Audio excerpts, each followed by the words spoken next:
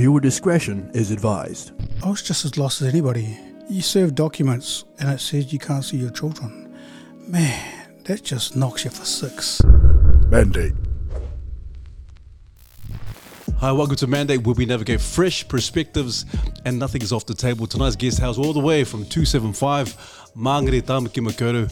He is renowned in the community for the work he does in the community, and also a community, guess you say coach, Frank, community coach, who helps to educate parents, grandparents, and also guardians to better manage themselves in terms of parental disputes, but also to navigate in the family courts. And so he has an amazing story of his own, and also a message that's impactful, and also a message that is very hopeful. And so please put your hands together for the man himself, the passionate Frank Hicks. Oh, thank you, man. Malo lava uso hei, malo lava soifua. Frank, just I guess if anything, people are thinking community coach, and also because like I said, you had to get an amazing story, backdrop and backstory, and also we mentioned the family courts, the parental disputes. If you can touch on just before we kind of dive even more so in the conversation, Frank, in terms of your own story as to why you're doing what you're doing today.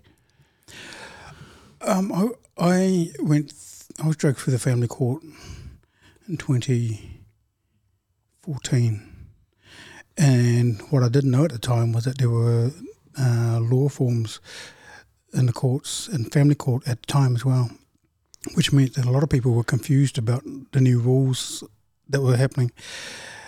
And if they were confused, I was confused, judges were confused, lawyers, and I thought, oh gosh, how are we supposed to manage this with people who don't quite know what's happening? And it was a nightmare. It was an absolute nightmare. But I very quickly, I guess, tried to come to grips with what was happening around me, and I found some good people. I formed my own team, if you like, and started to, I guess, put in place some strategies to maximise my chances of success, which nobody at the time told me was ever going to happen. If I'd listened to everybody through that period, I may as well have just given up and gone home to an empty home. But I didn't want to believe what they were saying, that I really didn't have much hope, because I was brown, because I was male, because I had a protection order, because I was self-litigating at the end of it, because I was a truck driver, because I was severely hearing impaired, and every other reason under the sun as to why I was never going to achieve what I wanted. I didn't really pay much attention to that. So I just believe that, naively maybe, that all that mattered was going to be the quality of my evidence and the quality of the presentation of that evidence. And then how then do I do that? You know, how do I do that on paper, and how do I then stand up and speak about your family without breaking down and convince the judge that what was in the children's best interest was the proposal that you've offered. Going through the whole family court process was just awful. It was just, mine went on for about 19 months, which is relatively a short time in family courts. Some can go on for years and years and years. But when I got out of that, I sat down with Mum at the time and I said, this is just ridiculous. It's just, something needs to be done here, because there was so much that I needed to know and it wasn't being explained to me. Or if it wasn't explained to me in a way that made sense to me. And I didn't think I was that stupid. I think, why am I not getting this? So we thought we'd just try and educate people. So people coming, I was living in Otahu at the time, a 3-bedroom place, and children were back now, and when they weren't with me, people were coming. So how did you do this? How did you do that? And So I showed it to them. They came over to my place, and I don't charge for anything. I've never charged for anything.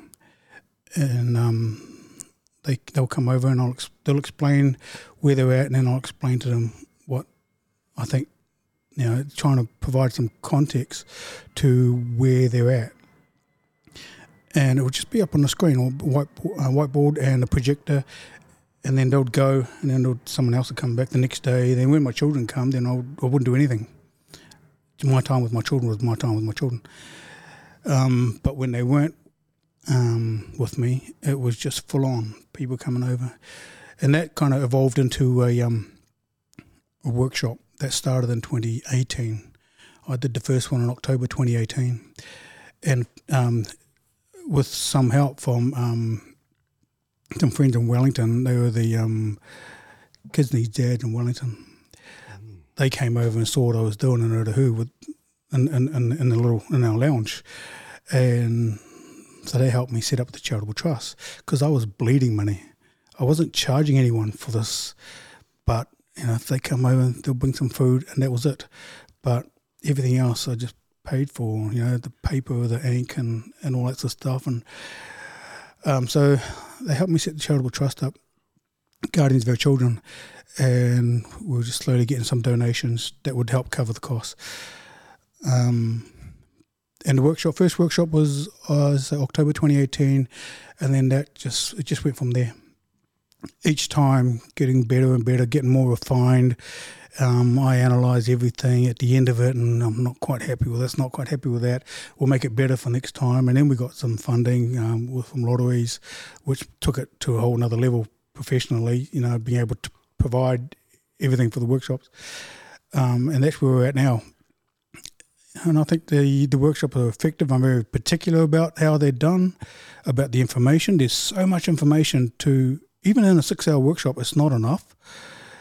The idea was that it was supposed to be a series of workshops. The Make Them Proud was a series of workshops, and the 6-hour workshop that we had just recently, that was called Rangitoto initially, which is an overview. And then there was going to be another 4 or 5 workshops after that, with 2-hour ones. And they were all named after the different mountains in and around Auckland that my children I used to play at. Mongawhau, Mount Eden, that was going to be for protection orders. And what's the other one? That sort of stuff.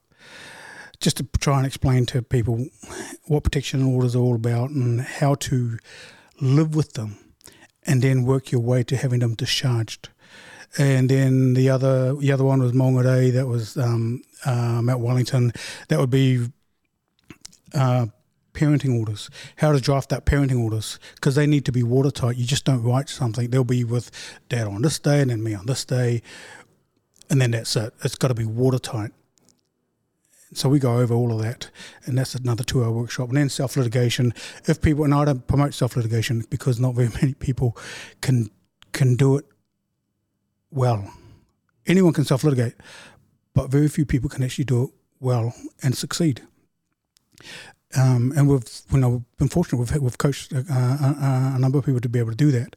So that was going to be another workshop, and so on and so on. So all of these different mountains that my children and I used to play at are the names of each of these workshops, and that was the plan. At the moment, we're just doing the 6-hour workshop, which is the overview, and that one's called Make Them Proud Parental Disputes Workshop.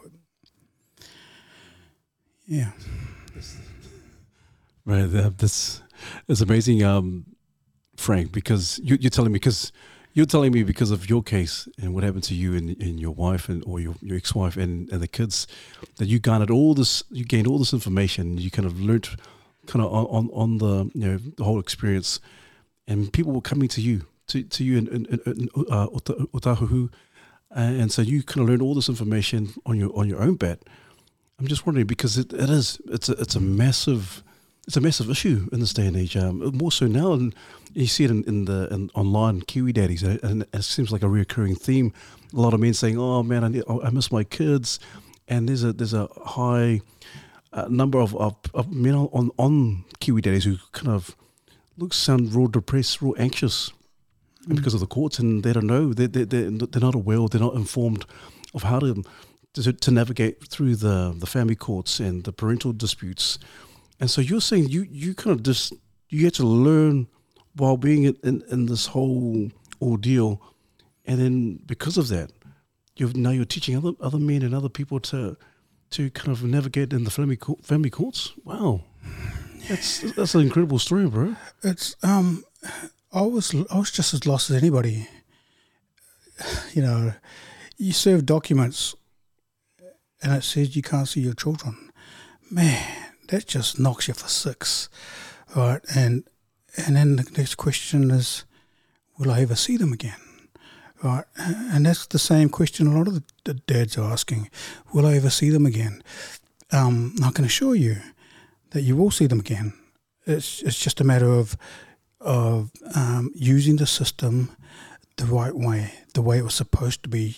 I believe it was supposed to be. It's designed for, but most people are using it because it's adversarial. It's an adversarial system. That means you've got to fight, and you got to educate yourself. You got to go in there in this adversarial system. If you're going to go into a boxing ring, you need to learn to box. You can't turn up expecting to fight judo. You're just going to get hammered, right? And that's what's happening. People are turning up to court with really no idea of what it is they're actually turning up for. So I'm very particular about when people come through. I've got this huge flow chart. I think you would have seen on at the workshop, and this flow chart, and it's a big one. It just covers most of the wall, and I'll put it up there, and they'll come in, and I'll just say to them, "Well, I'm going to go make a cup of coffee. You tell me where you are in this chart." Then they'll have a look through, and it looks confusing at first, but once they follow it through, they say, "Actually, I think I'm over here." When I come back with the coffee, so that's right. So if you can spot where you are now, where did you come from? I think I came from here. That's right. So now you can see the end. This is where you're headed. Right, and so there's a pattern to it. There's a path, which means it's predictable. And if once they see that, there's hope, because without that, it's just this fog of confusion. They have no idea where they are, no idea where they're going, and all that's happening is they're bleeding money. They're paying, thousands of dollars a month for what? But once you show them these where they're at. And so, okay, if you've got a deadline, I don't know. We need to know if you've got anything, if the courts are waiting for anything.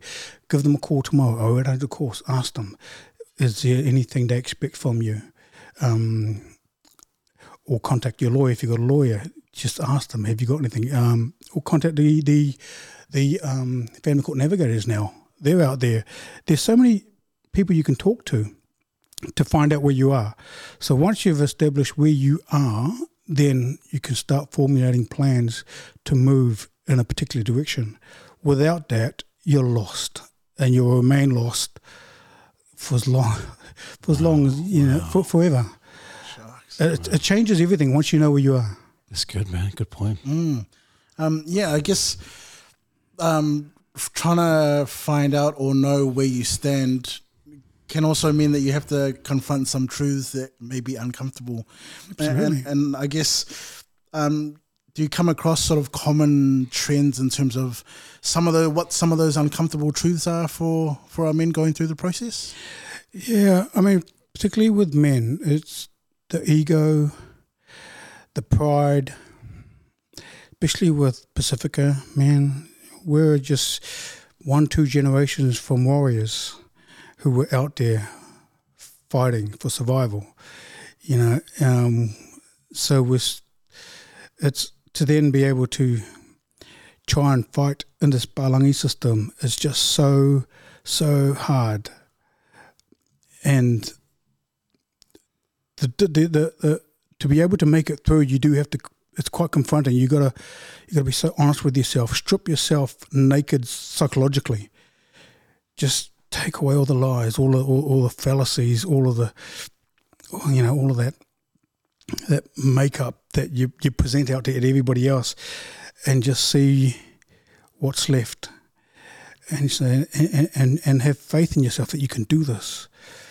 And it's so hard for people, men especially, to admit they're wrong. And I've got no problems with that. If I'm wrong, I'm wrong. and there's nothing wrong with being stubborn too. If you know you're right and you can prove you're right, then you stand your ground no matter what. You stand your ground. Oh, you're just being stubborn.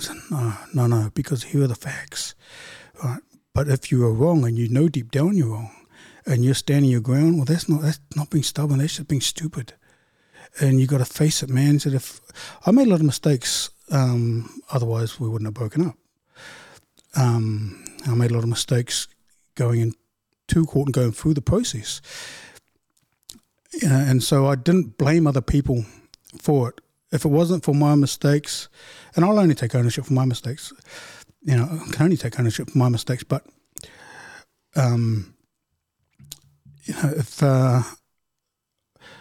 if it wasn't for the mistakes that I made, I would never have been in the family court in the first place. So then I can't, be a bit rich for me to blame everyone else. Or you've making a mistake here. The judge made a mistake, or the court registrar made it. The lawyers are making. Everyone else is making mistakes except me. But if it wasn't for my mistake, I wouldn't have been there in the first place. So I know what I did wrong with the relationship. I know what I did wrong after the breakup, and I took it upon myself to just own up to it and deal with it, make the changes I needed to make so that I can actually move forward. I couldn't if I didn't. And one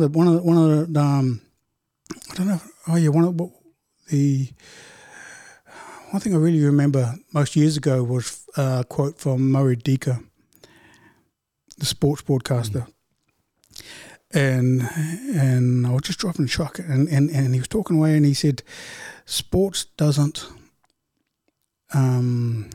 build character, it exposes it. And the adversarial nature of the family court is the same. It doesn't build your character, it exposes it. And it exposed mine. I didn't like what I saw, so I changed it. And so it's and I needed to. I was totally motivated for my children. So if I wasn't going to make the changes for them, then I wasn't going to make changes for anybody. So it's everything I do is for my children. And like I said, I've a lot of people that I've dealt with, and I've confronted them with some hard truths. And I said, you got to deal with this. That's what the counsellors are for. You got to heal. You got to be able to heal before you move, because it's traumatic. To break up is one thing. That's trauma number one. Break up and not see your children, because now you're only going to see them maybe half the time if you're lucky. That's trauma number two. And then to go through family court, that's trauma number three. And that's if you can get to see your children, that's great. But with a protection order, which a lot of people have, that now you're talking about supervised contact. To get to a position in life where you love your children so much, and now all of a sudden you can only see them if someone's there supervising, that's soul destroying. Soul destroying, and I wouldn't wish it on anyone. And I've dealt with mums also who've had to be supervised. They've carried the children for 9 months, right, within them, and then they go through this, things fall apart, and now they have to supervise their children. It's just, it's gut-wrenching listening to that. But supervision of, and I'm a big advocate for protection orders. I had one for 3 years. Absolutely sucks. But there was a place for it. And it does get abused. But it's a necessary tool to protect children, and then allow for the process to follow through to be able to get to a point where you can see them again unsupervised, and then be a dad. Supervised contact isn't being a dad. You're visiting, and people watching, making sure you don't say anything or do anything. That's a horrible thing to have to go through. But it's very difficult. But there's a way through. I can tell you that there's a way through. Because I can imagine, Frank, like you said, it's traumatic, and for a lot of these men who are going through the family courts and trying to get their kids back, has there ever been a time in your own journey and whilst you're helping these men out that you felt like, mate, this guy is not serious. This guy is just all about, looks the part. And like you were saying, you got to make sure you go there. Your character is going to be exposed when you go to the court and talk to the judge. But has there ever been a time where someone has approached you and said, "Hey man, I need your help, Frank, help me," and you just knew very, very well, nah, this guy is just there's a blockage there. This guy doesn't mean business. Have you ever come across individuals like that? Absolutely. I mean, it's not like we only have all the good stories come to us. The innocent ones. And there's no one who's blameless in this, right? And so you got to confront them with those hard truths. And they always tell you stuff that it makes it out to be that they were all hard done by, and that's great up until you see the paperwork. And so you didn't tell me about this, bro. You didn't tell me about that. Well, no, it was, that wasn't my fault. No. Well, all this is going to get tested in court. You've come to me now. My role is to test your logic. My role is to try and turn your arguments inside out. Because if we can do it, if we don't do it here, the judges and lawyers are going to do it all day in court. They're not going to accept what you're saying, and they don't like it. It's very confronting, and I have to do it. I mean, that's why they come to me. It's not like I'm trying to be their friend. I'm trying to help their children. That's why it's called Guardians of the Children. So to help their children, I've got to do so via their dad or their mum or whoever it is, their grandparents, whoever it is that have come to us. And so we don't take any sides like that, and we just tell them straight. And so, Bo, that argument sucks. That's not going to hold water at all. You need to change this, that, and the other, and you're still traumatized by the whole thing, which we all are. And so you need to look into counselling. I said, I don't need counselling. I said, bro, if you're not going to make these changes, you're not going to get anywhere. I said, I didn't do anything wrong. It was her. It was okay, bro. And then I'll let them go. I said, you need help beyond what I can do. And then I won't see them for months on end, and then they'll come back and ask for help. They come back and, sorry, Frank, you're right. Well, yeah, I guess that's the thing. A lot of people aren't ready for the information. They're not ready for it. It's it's just. I mean, we had a successful case just recently with a dad who who was going to lose his son, a young 5-year-old, but he was amazing. He was self-litigating, and he just took on board everything. He just lapped it all up. Yep, got it. Yep, right. All the paperwork was done. Yep, got it. Right. And I would tell him, go check out the community law centres. Ask them, talk to them about it. The family court navigators, talk to them about it. You need legal advice because you're in the legal system, so you need legal advice. We don't give legal advice. We're just parents helping other parents to try and come to terms with all of this. We're teaching them basically to argue. So it's a parenting course in an area of parenting that nobody teaches. And he just nailed it. But because it's just he had this maturity about him, and he accepted it all. And he's been, he's still only a young guy, but he's lived a life. He's done a lot, and so there was that level of maturity that he had. It made it so easy, and that guy was able to achieve. He won in court. Not only did he win in court, they already have a high level of co-parenting. That's our objective, is not to win in court. It's not our objective. It's to achieve a high level of co-parenting. And if you're in court, then we'll use the system to achieve that. He managed to do that, and the court case is finished, and we're probably within a week or two, he has a high level of co-parenting. So his court case was only maybe, I don't know, it was less than a year, and then a week or two after, he was have a high level. The parenting order became redundant because this is what the order says, but hey, let's do this with the mother. And they agreed to it. And they're just, it's an amazing.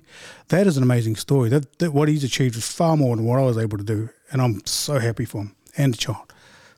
Man, that's awesome, man. And you sort of mentioned there a high level of co-parenting, and I was curious about what that kind of looks like.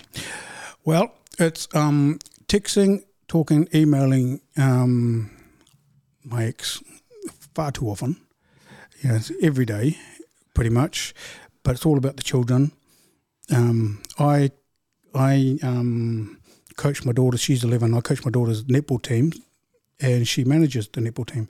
So every Saturday we're on the sideline, just making sure everything's moving along. And I got no idea about netball. I'm just faking it the whole time. And then last year I coached my son's basketball team, and she managed it. So we're there all the time. We'll be at the cafe with the children, just talking about how things are at school and what our expectations are, and then off we go. That's I'll drop the children off at her place. She's not there, and they do their thing, and that's high level of co-parenting. Or can you pick the children up? I can't make it. Okay, I'll get them in, and so on, that kind of thing. And that's really, really high level of co-parenting. The children love it. They absolutely love it. And we'll sit next to each other, with their mother, and we're just giving each other, just a lot of light banter. Just giving each other a bit of shit, and it's quite funny. And the kids just laugh at it. It is fun. It's and it was always going to be that way, irrespective of what the order said. That was always the objective. So there was a lot of work to get to that point. You just don't get a court order and then it's all going to happen.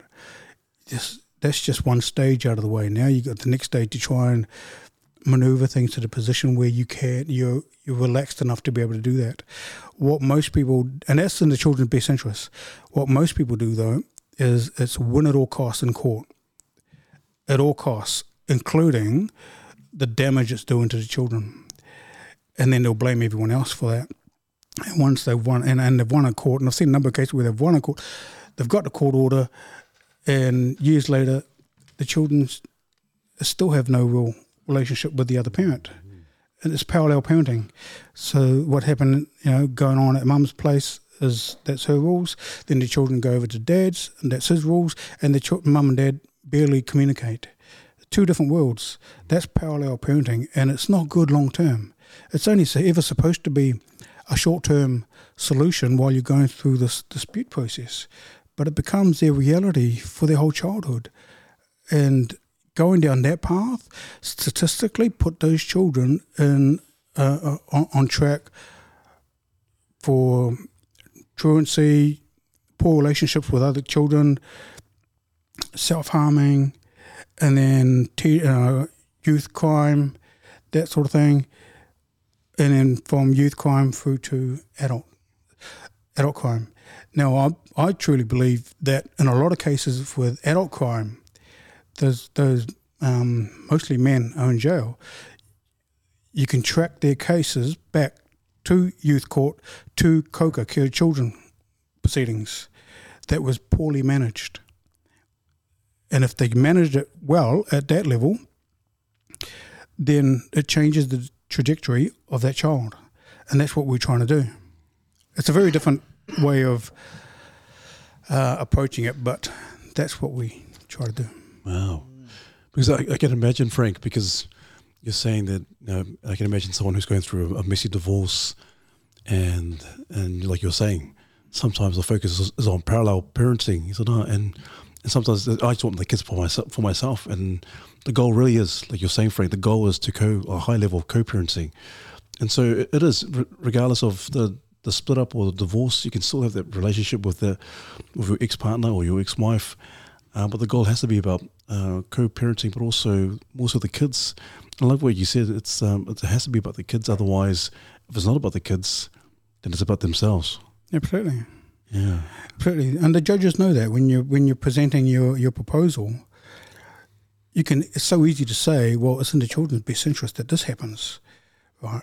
But under cross-examination, when it's being tested by lawyers and judges, it's, they can just scratch through the veneer and see that, well, it's an adult-focused solution to make your life easier. And you're simply saying, attaching that at the end of it into children's best interests.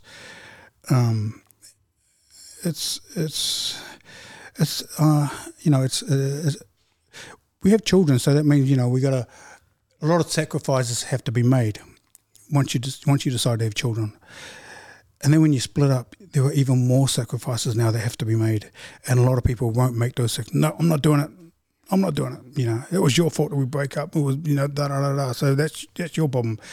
And because they won't come to that agreement, they're just at loggerheads the whole time. That's where the whole domestic violence thing starts to come in. And it's a lot of it is psychological abuse. And here's the interesting thing: when I went through my one, I went to a men's group for a couple of years before court proceedings, trying to get my head around this sort of stuff. Never once did anybody explain to me what the definition of family violence. I just assumed that if you just touched them, well, that's a no-brainer. So if I don't touch them, then I'm good. But in actual fact, when you have a look at the legal definition of family violence under the Family Violence Act, psychological abuse, well, that's a whole nother thing, because that would have changed everything had I known that. And so when anyone, particularly men who come to me for help, I'll print it off. I said, here, have a look at this, pin it up on your wall, because you are this far away from a protection order. One wrong move and now it's supervised contact. If you're struggling with your breakup now under COCA, Care of Children Act, then this could break you if you do one wrong move. So understand the definition of family violence and make sure you don't do it. And that will make it easier to go through the process. You don't want to complicate your hearing, your case, by now making it a family violence application. Someone's made a family and also, God forbid, oranga tamariki applications made, or if it's even worse, then the police will make an application. If you're broken up, then COCA, Care of Children Act, just keep it there. Just keep it simple and don't say or do anything that will take it out onto that and then bring in Family Violence Act. It just makes it far too hard. I was silly enough to do that, and it made it 10 times harder. Damn. That's crazy. You just sort of got me thinking about the kids in these situations. Is there sort of support for the children that are going through this process, especially ones that are sort of dragged out over a number of years? Yeah, you know what? It's and I've been thinking about that for a long time, And the children don't. There must be some, but there are heaps of resources out there for mums. And now there are heaps of resources out there for dads. We get counselling and support groups, and every day of the week you can be going to different ones for mums and dads. But I don't see anything for children. The children, 1 minute they're with mum and dad, everything's going well. Then they have an argument, and then dad's gone. He just disappeared. Oh, when do we see him again? What happened? And because you're going through the proceedings, you can't tell them. And so the children are asking these questions, especially when they're young. And a lot of the people we help with children who are toddlers, because they can't speak for themselves. If they were older, the children would say, no, where's dad? Or where's mum? I want to see mum. That sort of stuff.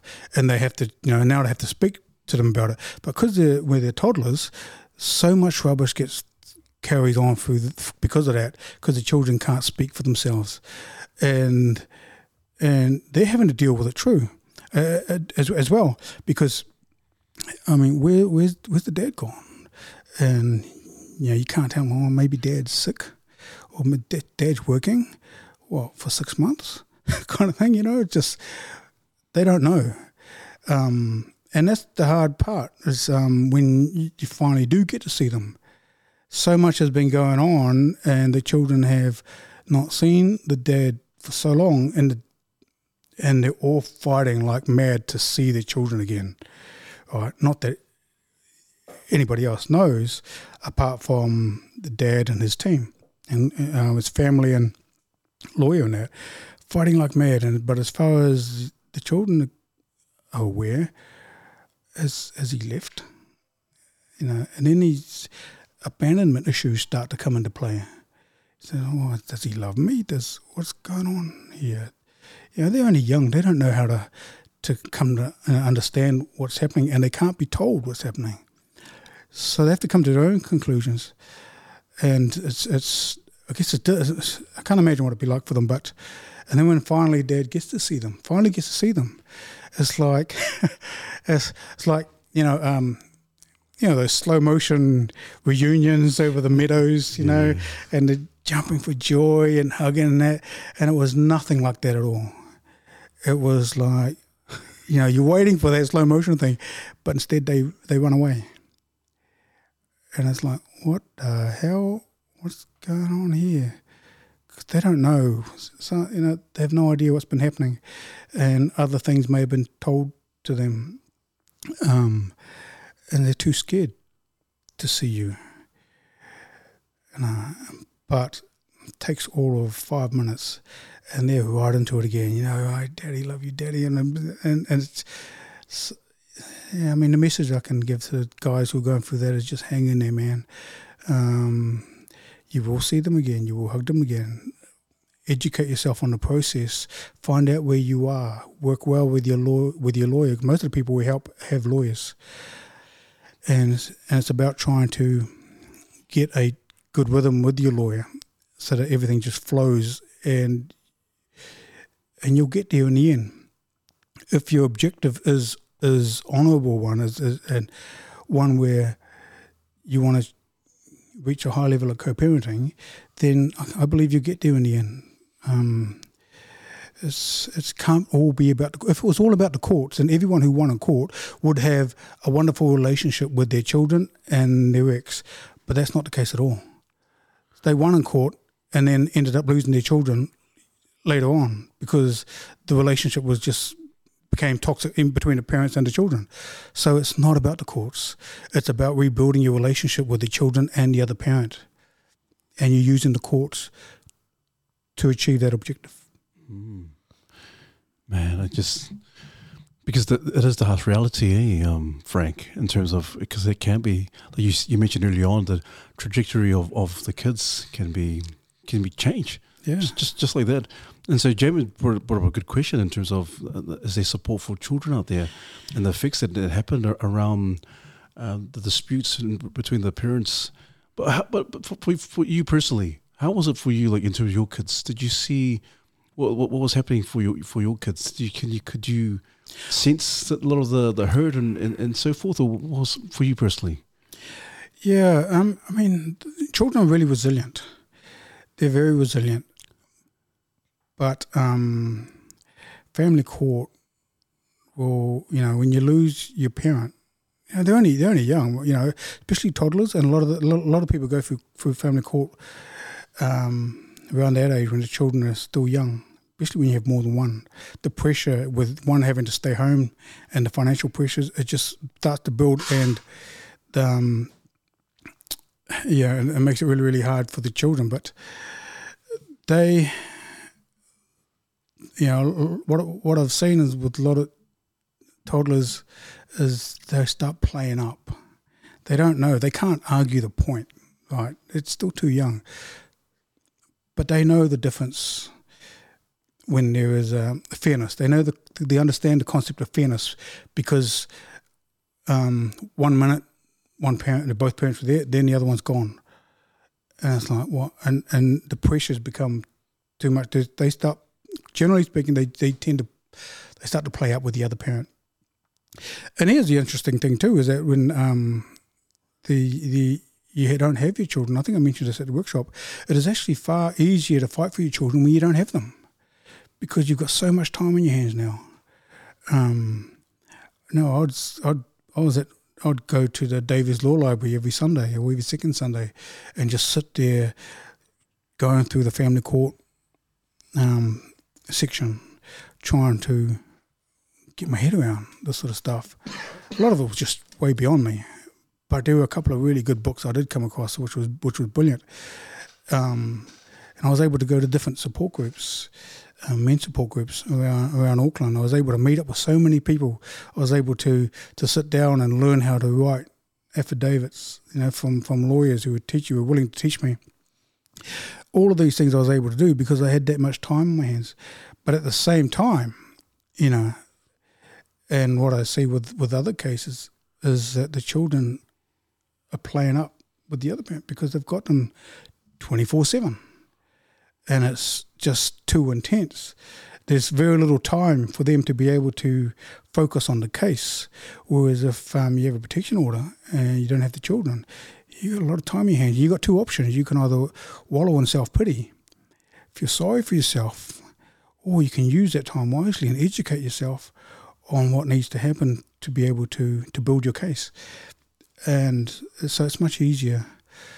I mean, it comes at a cost, of course. You don't see the children, but like I said, I'd like to think I use my time wisely, but a lot of people won't do the hard yards, And I've said that to people, say, hey, you want to meet me at Davis Law Library? I'll be there on Sunday. He said, and then the excuses come. Or there's a workshop coming up. Hey, I've got a workshop and all the information's there. Oh, I've got, what day is it? It's on Saturday.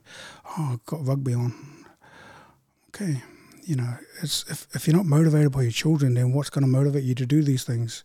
I don't understand that. You got to make it happen, man. We're the dads. We're the ones who are supposed to be doing these things, right? Doing all the hard yards. And so it's just got to be done.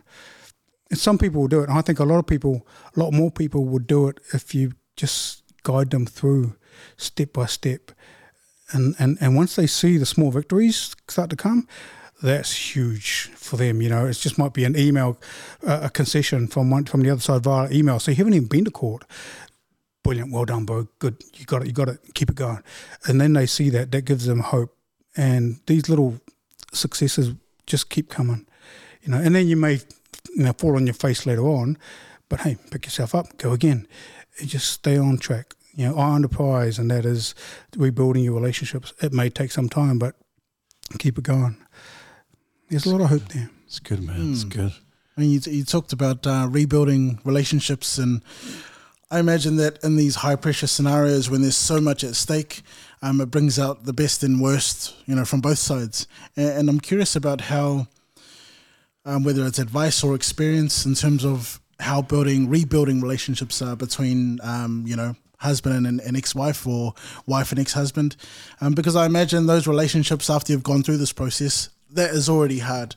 But to rebuild it with someone that you've already had it with is even twice as hard. So I'm curious about that aspect of rebuilding relationship when things have been heated and drawn out. And yeah, I know. I mean, the whole thing's horrible.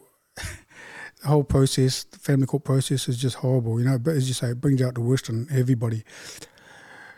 But if the objective is to rebuild your relationship with your children, then you do have to let go of a lot of things, a lot of the pain, and you also, so you gotta come to terms with the things that you did wrong, your own failings, and then what have you done to make sure it doesn't happen again when you're under pressure. So it's a constant effort. It's not. It's it's even now. It's just a constant effort, and that's just parenting.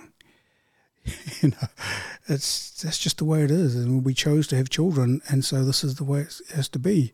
And if you don't want to do that, well, then I think you've missed the whole point of parenting.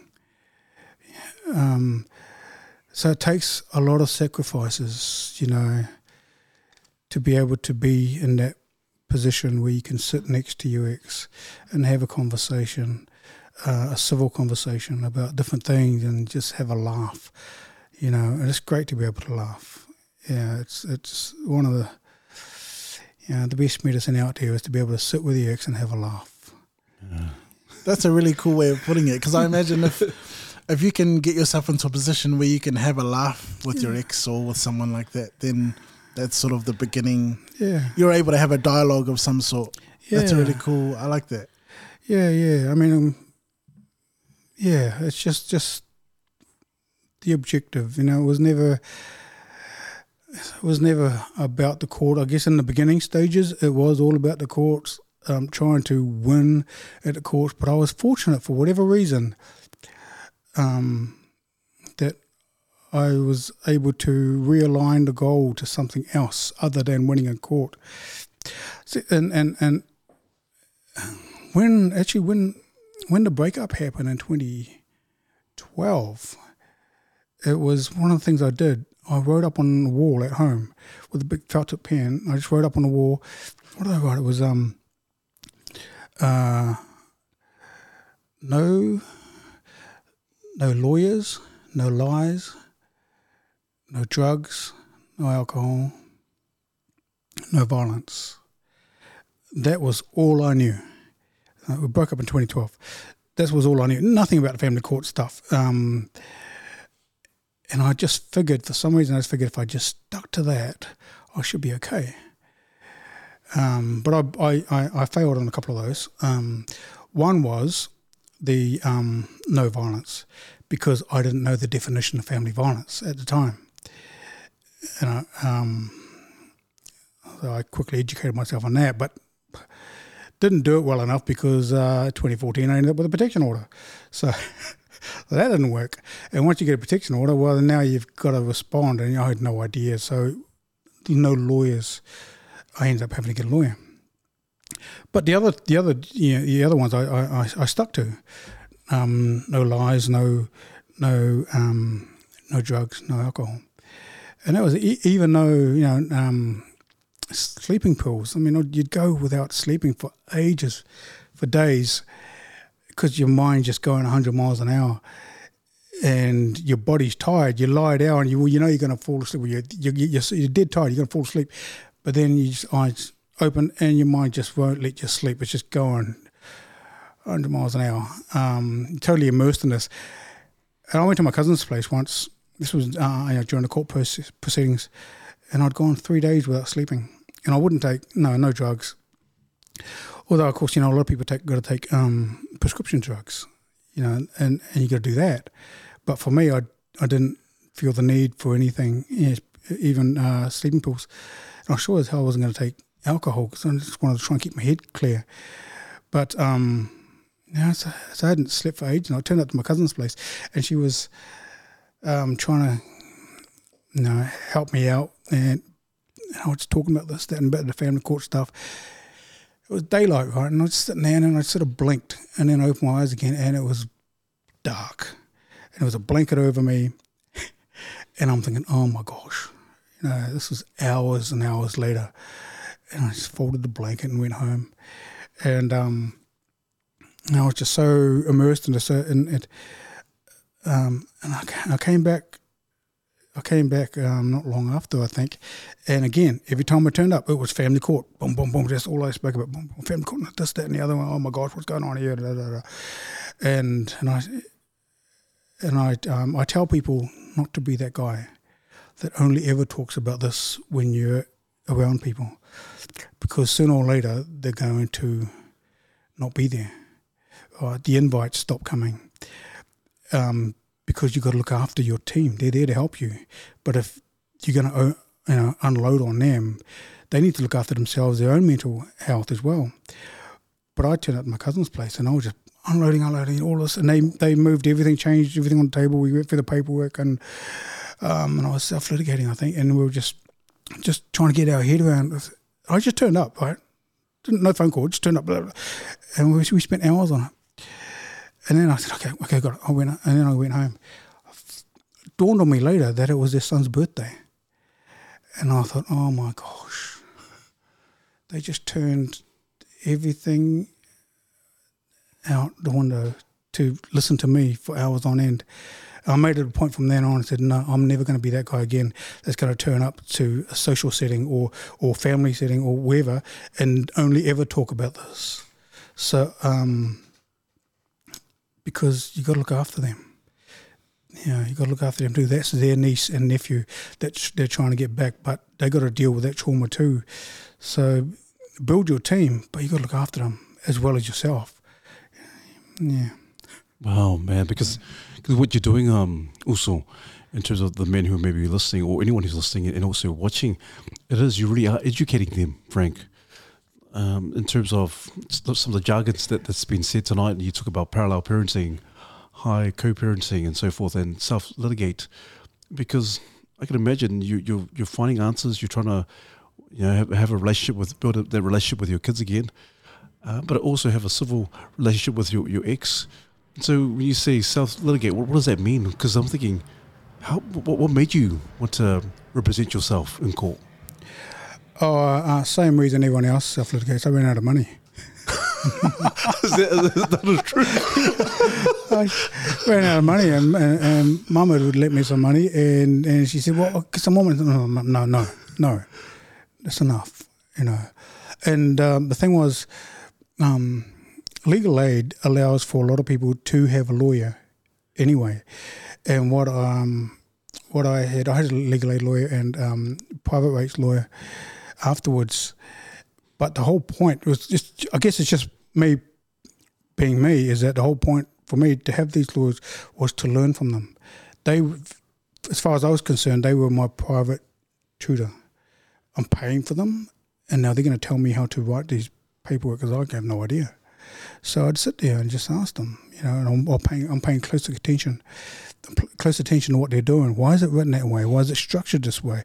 What is it called? What is that called? What's a memorandum? Why do you write those instead of an affidavit? Or what's a submission? What is that about?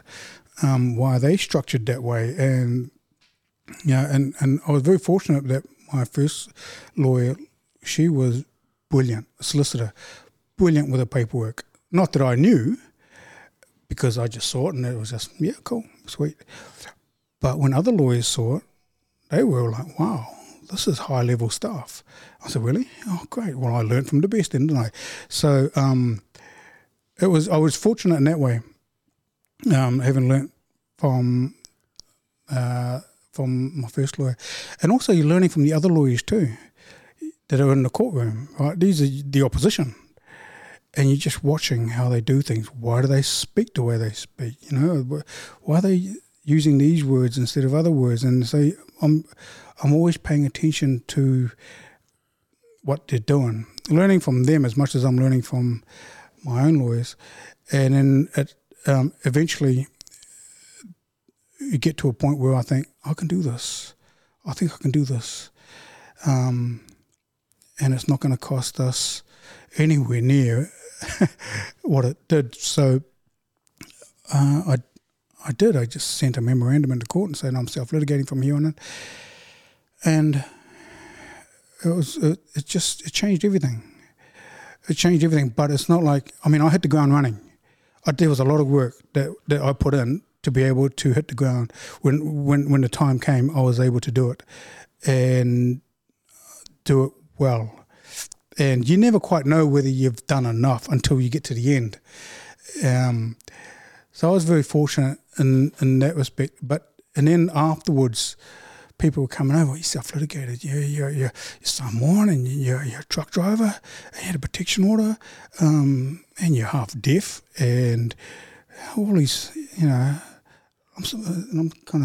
feeling quite insulted actually.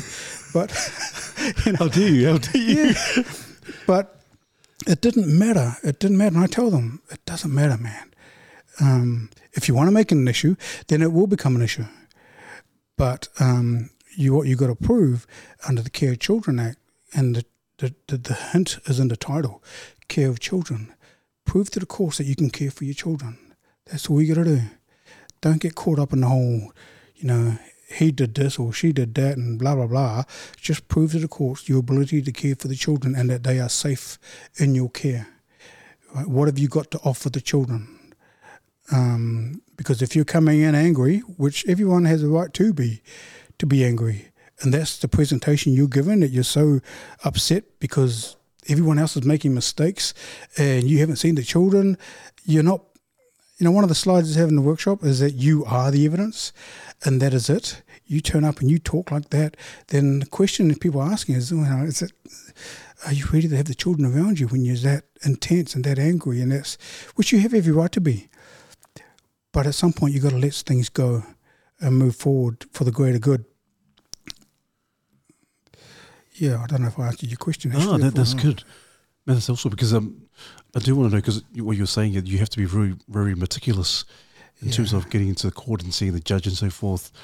Can you describe for us, because we'd be interested to hear what you kind of share, but can you describe for us when your first time to self-litigate yourself and represent yourself? Can you describe to us what was happening for you and mentally when you were in the courtroom? And you wouldn't get to the courtroom for a while, but when I sent my memo into the courts, just giving everyone a heads up that I was now self-litigating, and you've done your memo, you've signed it, and then you got to push send, right? And I'm thinking, oh my gosh, should I push that send button? Because then you push send, and I'm half expecting the SWAT team come smashing through the windows and how dare you do that?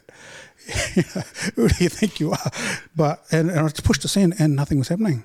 In fact, I got an email back from the court saying, "Thank you for your email." Blah, blah, blah, blah. Oh wow, oh that's great. Okay. So, but here the thing with self-litigation is that a lot of people run out of money, right? But it's so expensive to have lawyers, but they are there for a reason. And if you choose to self-litigate to save money, then you'll see how much pressure they've shielded you from. And now you got to self-litigate. They're gone. That shield's gone, and it's all on you now. Everything's coming at you 100 miles an hour, and you got to deal with it, and then you're thinking, oh my gosh, maybe it was worth keeping all that money, paying them to do all of that sort of stuff, because it's intense, man. You got to know what you're doing. That's why I don't recommend, you got to be very careful if you choose to do that, because if you're struggling with the pressure when you've got a lawyer and now you've taken that lawyer out of the equation, that pressure is now 10 times what it was. And can you deal with that? You got to ask yourself that, because it may be a lot easier just to get a legal aid lawyer and learn from that lawyer. And that lawyer will help you all the way through and be the shield that protects you from a lot of that pressure. A lot of the other pressure that you got to deal with, a lot of it's in your own head anyway. It's like you're just letting things sort of eat you up inside unnecessarily, when all you got to do was, especially when allegations are being made, affidavits coming in, even emails. People will send me emails. Oh, my lawyer sent me this. Oh, no, the other lawyer sent me this. Look at this. And they're stressing out over it, right? And I said, Bo, calm down. Let's have a look. And we have a look at it and say, well, what do you think it says? Well, and they tell me what they think. It doesn't say that at all. Have a look at it. And then we just break it down. But they've already made up their mind that it's going to stress them out. And once you shift their perspective on what they're looking at, then that pressure is gone. So a lot of it is self-inflicted, firstly because they don't know where they are. They don't understand what the process is. But when you educate them on that, say, well, I think you're going to get an email from your lawyer soon, or from the other lawyer. So expect it. And it's probably going to talk about this, so expect it. Then it comes, and it's like, oh yeah, cool. But if they don't know, it's the unknown factor that really robs a lot of people of our sanity. And I've been through that myself. It was just like, just make it stop. Please make it stop. Because I didn't know. Yeah. Yeah, nice, Mahalo. Man, just thinking about all the information out there, and we're talking about lawyers, and I guess even just trying to find a good lawyer can be a mammoth job. How do you decide? I mean, if a lawyer is good or not? Are they good and bad, or is it like a spectrum of there's good, better, and best? Yeah. I mean, it's hit and miss.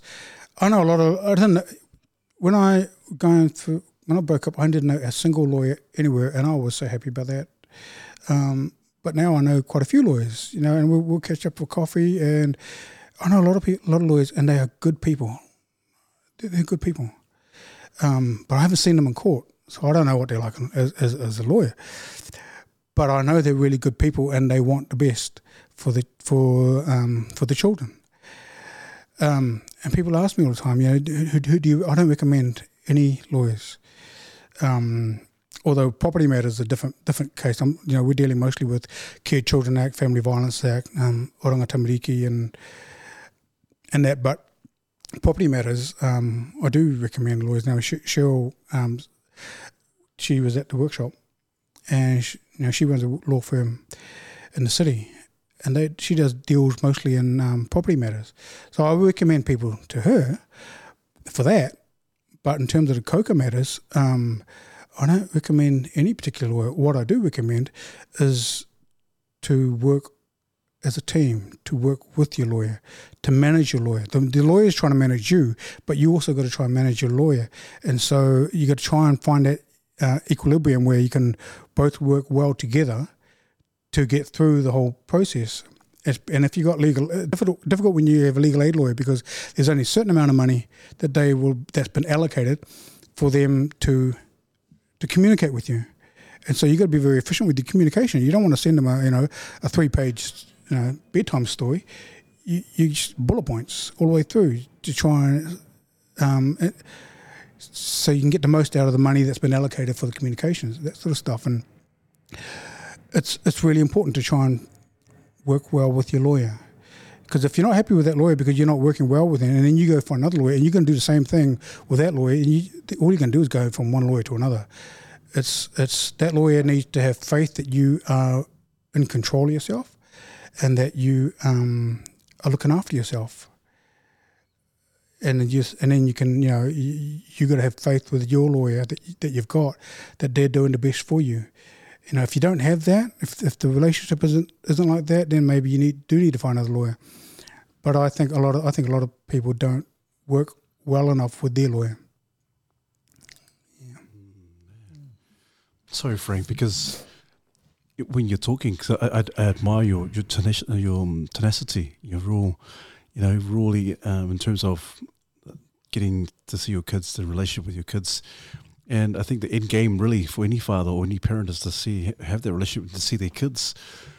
But I'm just wondering as well, Frank, because sometimes life is quite funny. That life kind of puts you in a journey where you never expect to do certain things in life.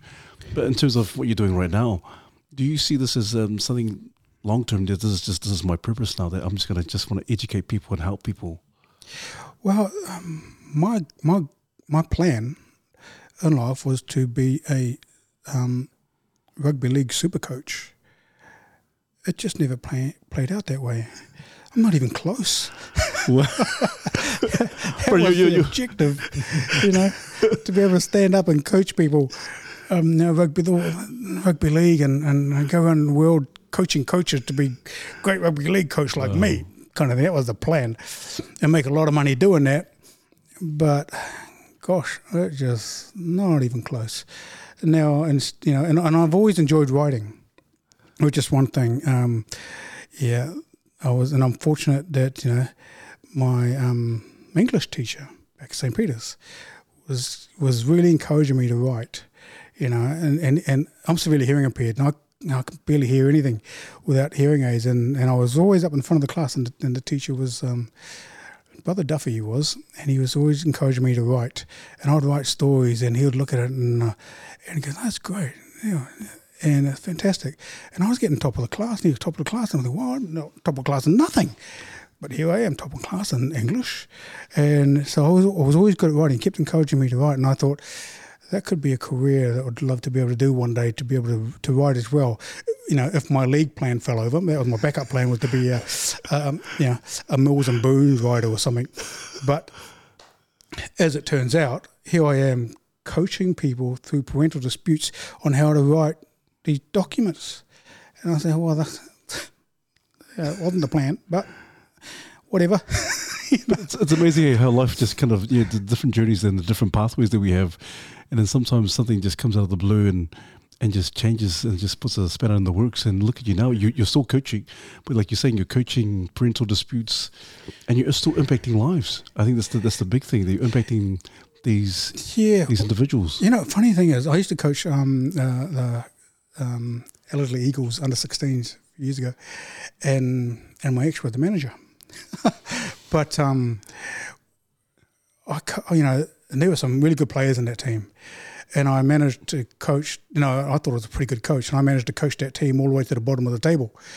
And it was, but the funny thing was, that year I was nominated as I'm just gonna blow my own horn now, but I was nominated as Coach of the Year for for that age group in Auckland. I mean, who the hell would nominate me for that? As it turns out, one of the other parents was listening in on my conversation with my team. And when I was coaching the league team, it was never about winning on the field.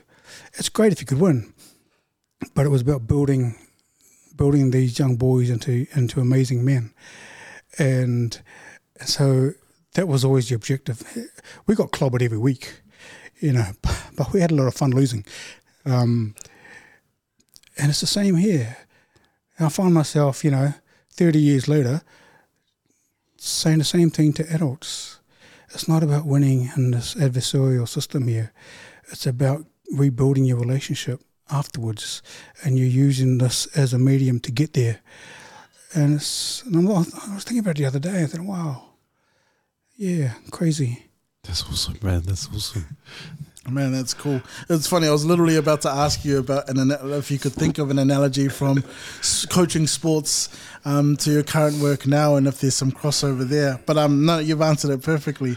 The other thing I was curious about was resilient optimism is a thought that came to mind in terms of the perspective you must have to guide these people through these really tough situations, because perspective is so important, and you're trying to give them hope and help them see the light. But obviously, you mentioned before about emotions and how sometimes that can be your worst enemy when you're hearing all these things being said about you and you haven't quite confronted the truth of it yet.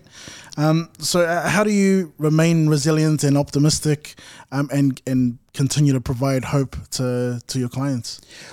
I don't know. I'm naturally a very positive person anyway. And, I guess there has to be some sort of component of insanity in there too, to be in this sort of arena, because it is negative 24/7, negative, and it's almost like you're always trying to fight the tide, the tide of negativity. It's still coming at you no matter what you say. But we've been fortunate enough, because I can see it in their eyes when they get it, right? Some of them get it very quickly, as that case I was talking to you about before. Now that child's life trajectory has changed completely. I'll probably never meet that child, but it's such a privilege to have had some influence over that, and that I guess is huge. That recharges you to be able to do that. And a lot of the cases go on for so long that the end isn't for all you're doing is laying foundations for people to reach a goal that may be years away. But I guess I'm fortunate in that, to me, it's just get the job done. That's all it is. They just get it done, man. And there's no ego or anything. There's no money involved. We factor the money out of the whole thing, because the money component is the straw that'll break a lot of people's back. Everybody's out there. So many people wanting to help you, but you need to pay them. So I don't have money. I was a truck driver. I can barely have money to pay the rent. No, I don't have money to pay you for this. Can you help me, please? Okay. And so from that time, I made it a point that I was never going to ask anyone for money. So that's taken out of the equation. That changes the dynamics quite significantly. And I even and people that come to me, and I just tell them, just be mindful, please, that the time I'm giving you, I'm not being paid for. This is my family time, but I'm willing to give up my family time to help try and reunite you with your children. So I don't want people to. I don't want to waste people's time. I don't want them to waste my time. We've got to be very, very efficient about this because we all have, it's so easy to lose your mind for everything to go spiral out of control. And then from your perspective, it's over. There's no turning back. There's no recovering from what's happening. But when I'll have a conversation with them and I'll listen to them for ages, just taking notes. I may not say anything. I'll just take notes. And they'll explain me the whole story. And then I'll just tell them, hey, this is pretty cool. And they're going, what? I say, yeah. I mean, this is pretty cool what you just said over there and just here. If we do this, that, and the other, then you might be able to be in a better position here. And it's just a shift of perspective. Then all they saw was darkness.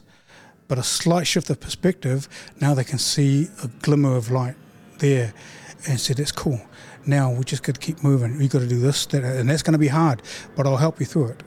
Just send that email to your lawyer, or send this email to if you're self-litigating.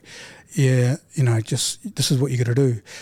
And if they're scared, they're scared out of their wits. I know that I was too. So you got to do this by amplifies. Get this done, and it is painful at the moment. But trust me, it's only temporary. Get through this and things will get better. To see them change like that is just, it's amazing. And like I said, it's not something you do for money. Wow. Because where does that come from, Frank? Because you talk about sacrifice, you talk about giving up your time, and like Gemma was saying, there's resilience and optimism. But where does it come from? Because you have to be so resilient in a space. Obviously, you've experienced it. You've been in the thick of it. But I'm just wondering, where does that come from? Your heart to pour out and to give to these people who come and see you. Oh, I guess if I have to blame anyone, it'll be Mum. Yeah, I mean, she would just literally do anything for anyone. Yeah, she was just an amazing woman. I'm very fortunate. Or maybe it's a curse. I don't know. But, she would do anything for anybody, and nothing was too much, She was just money or food or time or anything that people needed. And, I'm just very fortunate.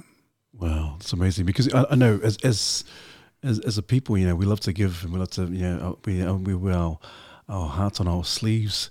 But this is like, man, you just gone over to a whole new level, Frank, in terms of sacrificing, giving your time to these people.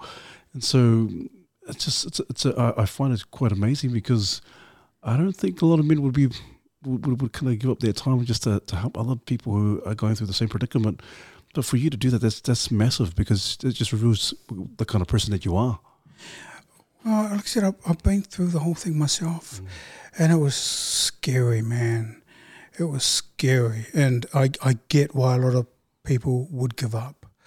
I get why our suicide stats are as bad as they are, and I can tell you now, being through all this, it's bad, but it's nowhere near as bad as you think it is. Because once you see some of the stuff that we talk about, then a lot of that fog of confusion, for want of a better term, dissipates. And it doesn't take much to explain it to them. And I use a lot of flowcharts and a lot of diagrams that I draw on Microsoft Paint, which looks really crude, but they work. And I just explain it to them. Or they'll show me some of their paperwork and say, that's not that bad. So what do you mean? Because they're in this position where they've convinced themselves that it's this bad. And for someone to come in and say, well, you know what, it's not that bad. There's a lot of positives in here. We can use that. to try and shift things, realign your goal, and then we can make it work. And it's a huge paradigm shift for some people, and some may not, as I say, not ready for it. And there's nothing you can do about that. You know, if they're convinced that no one can help them, then that's it. You know, no one can help them. But I'm telling you now, there's a lot you can do to make things a lot better, make it more manageable. You know, especially with guys out there with protection orders and mums as well, but who protection orders, and it's just eating away at them. You know, they can't see their children as all supervised. Or should I tell people that I've got a protection order? You know, to keep it quiet, keep it to myself. And I was quite open about it. You know, I went on a date once. And I told her, I got a protection order, by the way. And I don't know what I was thinking, but that didn't go down well. How long did the date last for? About 5 minutes after that. Oh, Frank, what are you doing? Don't be that guy, Frank. Yeah, don't be that guy. Oh man, Frank, this crack up, Frank. So, hey, where you going? What's up, man? Well, the assumption is, if you've got a protection order, well, you must be that far away from being an ex-murderer. You know, but I'm not. Honestly, I'm a nice guy. My mum told me. Oh man, I'm curious about how things have been like in terms of all the clients that you're getting. Do you feel like in general relationships are improving overall, or are they getting worse? Or we've had things like COVID that have come in and sort of switched things up a bit. Yeah, that made a lot of things difficult. People using the anything as an excuse to keep the children away from the other parent, be it mum or dad, under the COVID. I thank God that's gone now, because now they're back to using other excuses to keep the children away from the other parent. It's all case by case basis. It's a term I heard going through family court, and it's a case by case basis. You know, you sound like a lawyer. What does that mean? But having dealt with all of this, it is case by case basis. There's no one size fits all. It looks like it from the outside when they make certain rulings, but it's all case by case basis. And I think a lot of cases are poorly managed, and it's all about the family court. It's all about trying to inflict as much damage on the other parent as possible, and that other parent, has just got to just hang in there and ride it out, educate themselves, and not get caught up in beating themselves up over a lot of the things that are being said about them, because it'll just, if you let it rule you, it will rule you. But you just, with your lawyer, just address that point. I deny that, boom, park it to the side, move on. Don't even think about it after that. I deny that one, move. Oh yeah, I did do that. That was bad. I could have done better. My apologies. Boom, move to this, and then just keep moving. Just don't let it, fester away inside you and be that guy that only ever talks about that every time you go somewhere. It's really, really important to look after yourself and to look after your team. Build your team.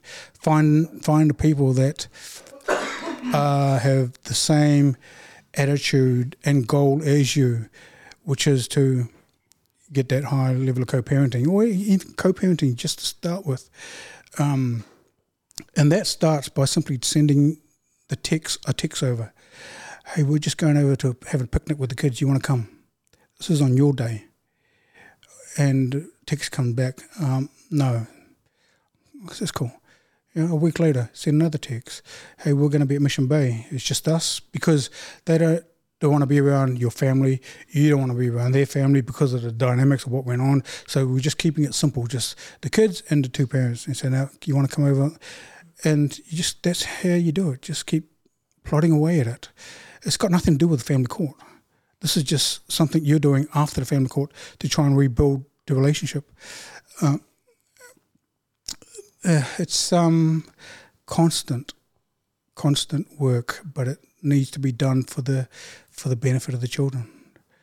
I don't know if I answered your question there. I've forgotten what it was. Lava, Frank. Hey, Frank, I just wanted to know, and just from your personal thoughts around the family courts and the system, and you being in experiencing it, do you think that what are your thoughts on the system? Is the system there to really help these individuals, or is it there to? Do you feel like it's kind of a bit of a setup to fail? Well, from my experience, you'll be hard pressed to find anyone who's positive about the family court. That would be front page news. But I am positive about family courts. From my experience, what I've been through, it's nothing like what I was told it was going to be. And if I had believed them, and actually it becomes a self-fulfilling prophecy. If you take it all on board and say, oh, well, they're going to be that way, well, then I'm going to be this way. And so the dynamics and the energy is such before you even go in. Whereas if you come at it from a different perspective as we do, then things can happen. People are there to help, funnily enough. I mean, it may not seem like it, but if they feel that you're genuine in what you're trying to do, then they will bend over backwards to help you. These court registers, the family court navigators, the lawyers, counsellors. These people will make things happen for you because you can't do it on your own. But if you're going to come in with this negative energy, then, a lot of it's going to be much, much harder. You need them on board. It takes a village to be able to do this, and you need them on board, and you thank them for their help, and ultimately you got to get to the judge and convince the judge that this is what you believe can be achieved after court. And so, Your Honour, this proposal, I believe, will help catapult us to that position where we can co-parent to a high degree. And if you do it well, it can happen. I know it can happen. I've seen it happen. A lot of people don't want to believe that, and I think it's sad because you don't go into a boxing ring without thinking you got no chance of winning. You go in there, you're going to get everything. And if you lose, you lose. But you got to give it everything. I always use sporting analogies in the workshops. Great. We love sports, man. only because that was the only way I can try and get my head around a lot of these concepts. If it makes sense to me, it can make sense to anybody. So I explain it that way. And I wish it had been explained that way to me. Right. In a sporting analogy, because I would have got it straight away. But it wasn't. As it was, I had to fumble around and do this and talk to that person, go to this library and read these documents to finally get an understanding of it. And then I'm thinking, oh gosh, is that it? Why didn't they just tell me this? That would have made it so much easier. Which is now what we do in the workshop. We just simplify everything. And it's not to insult anyone's intelligence. It's just, this is the way. And when I run the workshops, as far as I'm concerned, there were only 3 other people in the room.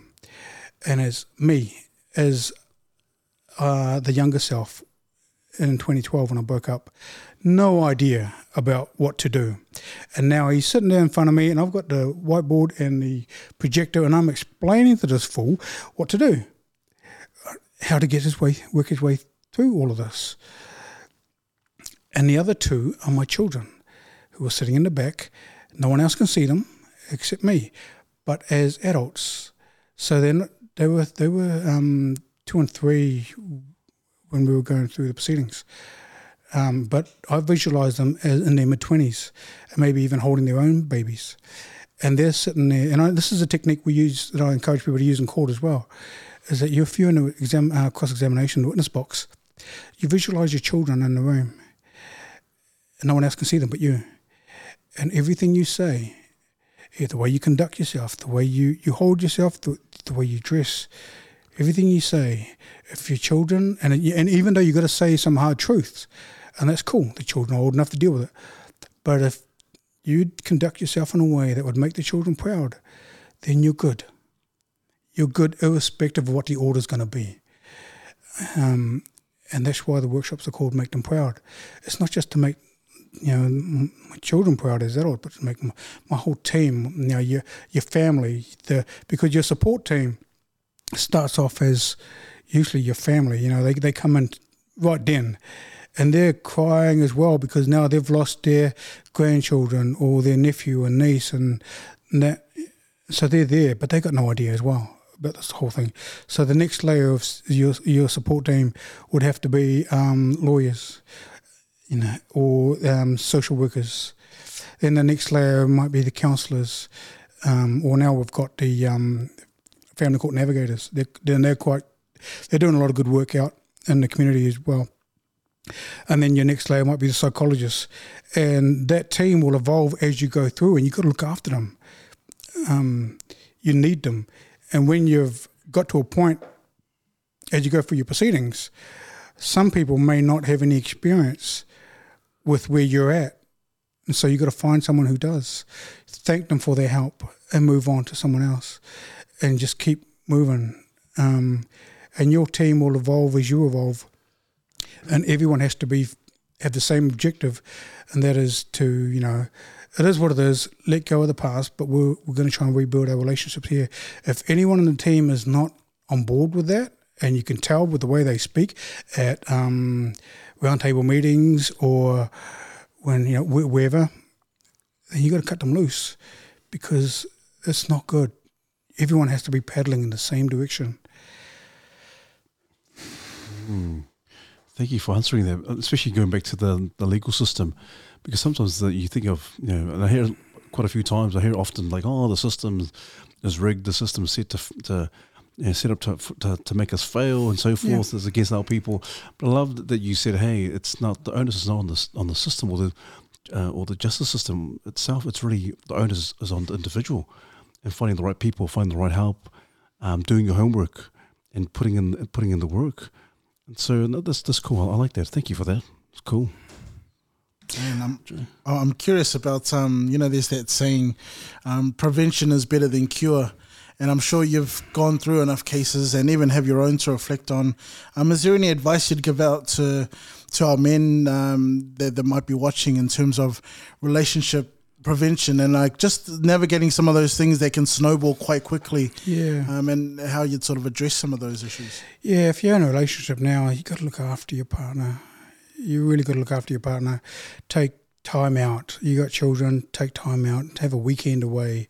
And maybe even just, the counselling. That was a red flag for me I didn't pay attention to when she asked me for counselling. What do you need counselling for? Because I was on my way to being a super rugby league coach, right? So who don't need counselling for anything? Man's man. But funny thing is, no, having gone through family court, I recommend people deal with their trauma. So get counselling. It's so, so important. But, if you're in a relationship now, as I say, just love each other. Take the time out. Find someone to look after your children for a weekend and just go away somewhere and just pay more attention to each other. Just this. I know it sounds easy, but it's when you're in the whole thick of it, especially when trying to find money to pay the bills and or if one's not working, then it's just so hard. But you got to get through this together, and it can be done. There's a lot of people that will help. There's a lot of organisations out there that will help people who are struggling when they're together, because and it's best to find these organisations. Family Success Matters and Manuera is one that we work with a lot, who help a lot of the parents who families that are still together to try and get through the hard times. They do a lot of work, and there are different ones as well.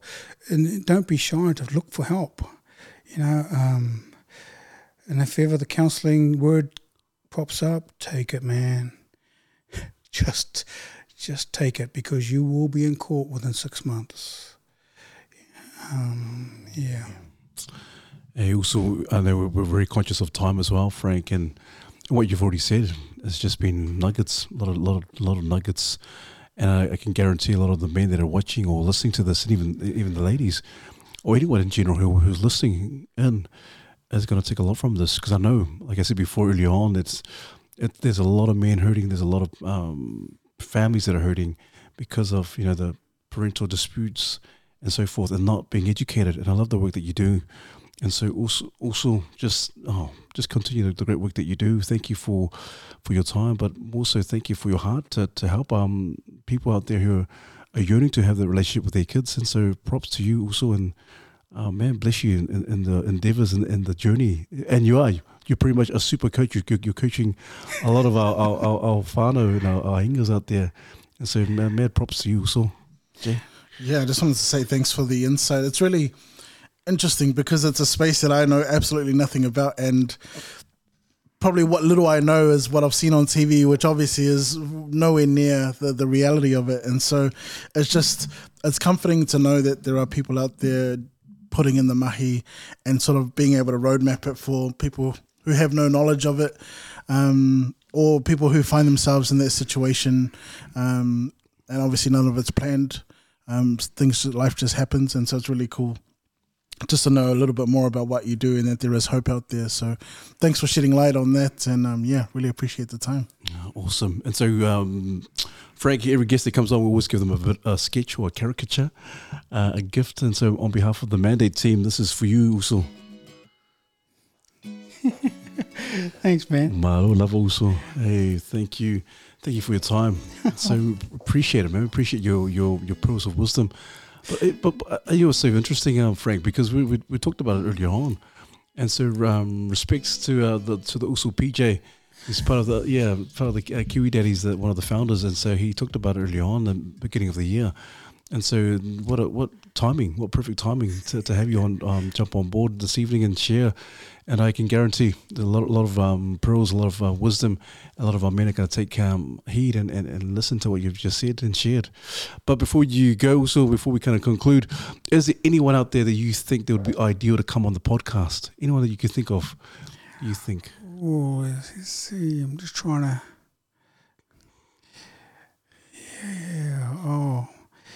Yeah. I can think of. You want any names? Anyone you can think of at the top of your head. Oh, well, David Ringrose, and he's a good friend of PJ's. PJ does a lot of really, really good work out in South Auckland, and David Ringrose is another who's a social worker, and he deals with the men at the other end of the spectrum, because we're trying to. He helps run the workshops, facilitate the workshops, and we're trying to deal with it at coca level when they're young. But a lot of these young children in coca then could end up in family court, in youth court, and then in crimes, and that's where he deals with it at that end. So we kind of bookend a lot of the trauma that a lot of the men are going through. So it'd be quite good, I guess.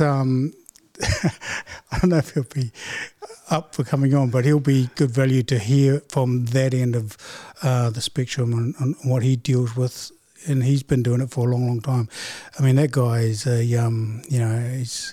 he's amazing. He's just amazing. Oh man, awesome, David. Is it David Ringrose? Eh? David Ringrose. Hey, we'll put you. We'll probably just get a holler at you and check out. But otherwise, also any last words of encouragement for our men out there? Oh, just to know that there's a lot of hope out there. There's a lot of help.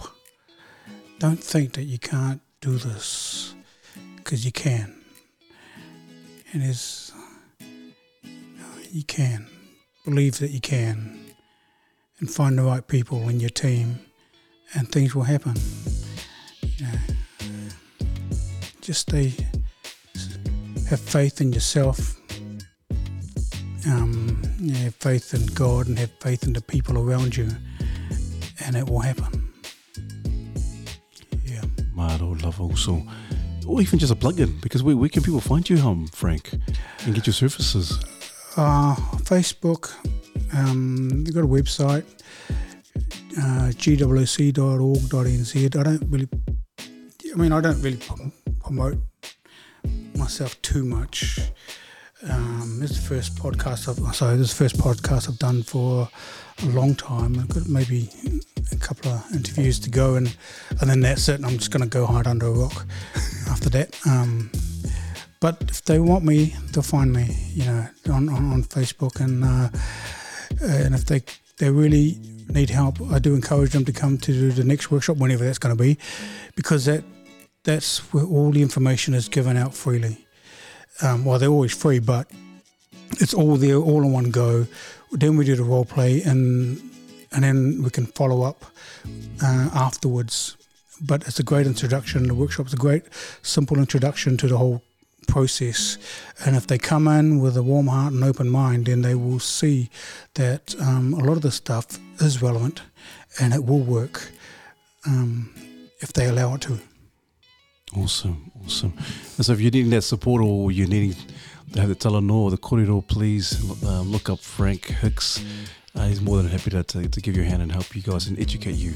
And so thank you so much once again, Frank. And as usual, Jamin, our mantras: refine, unlock and take charge. Band-Aid.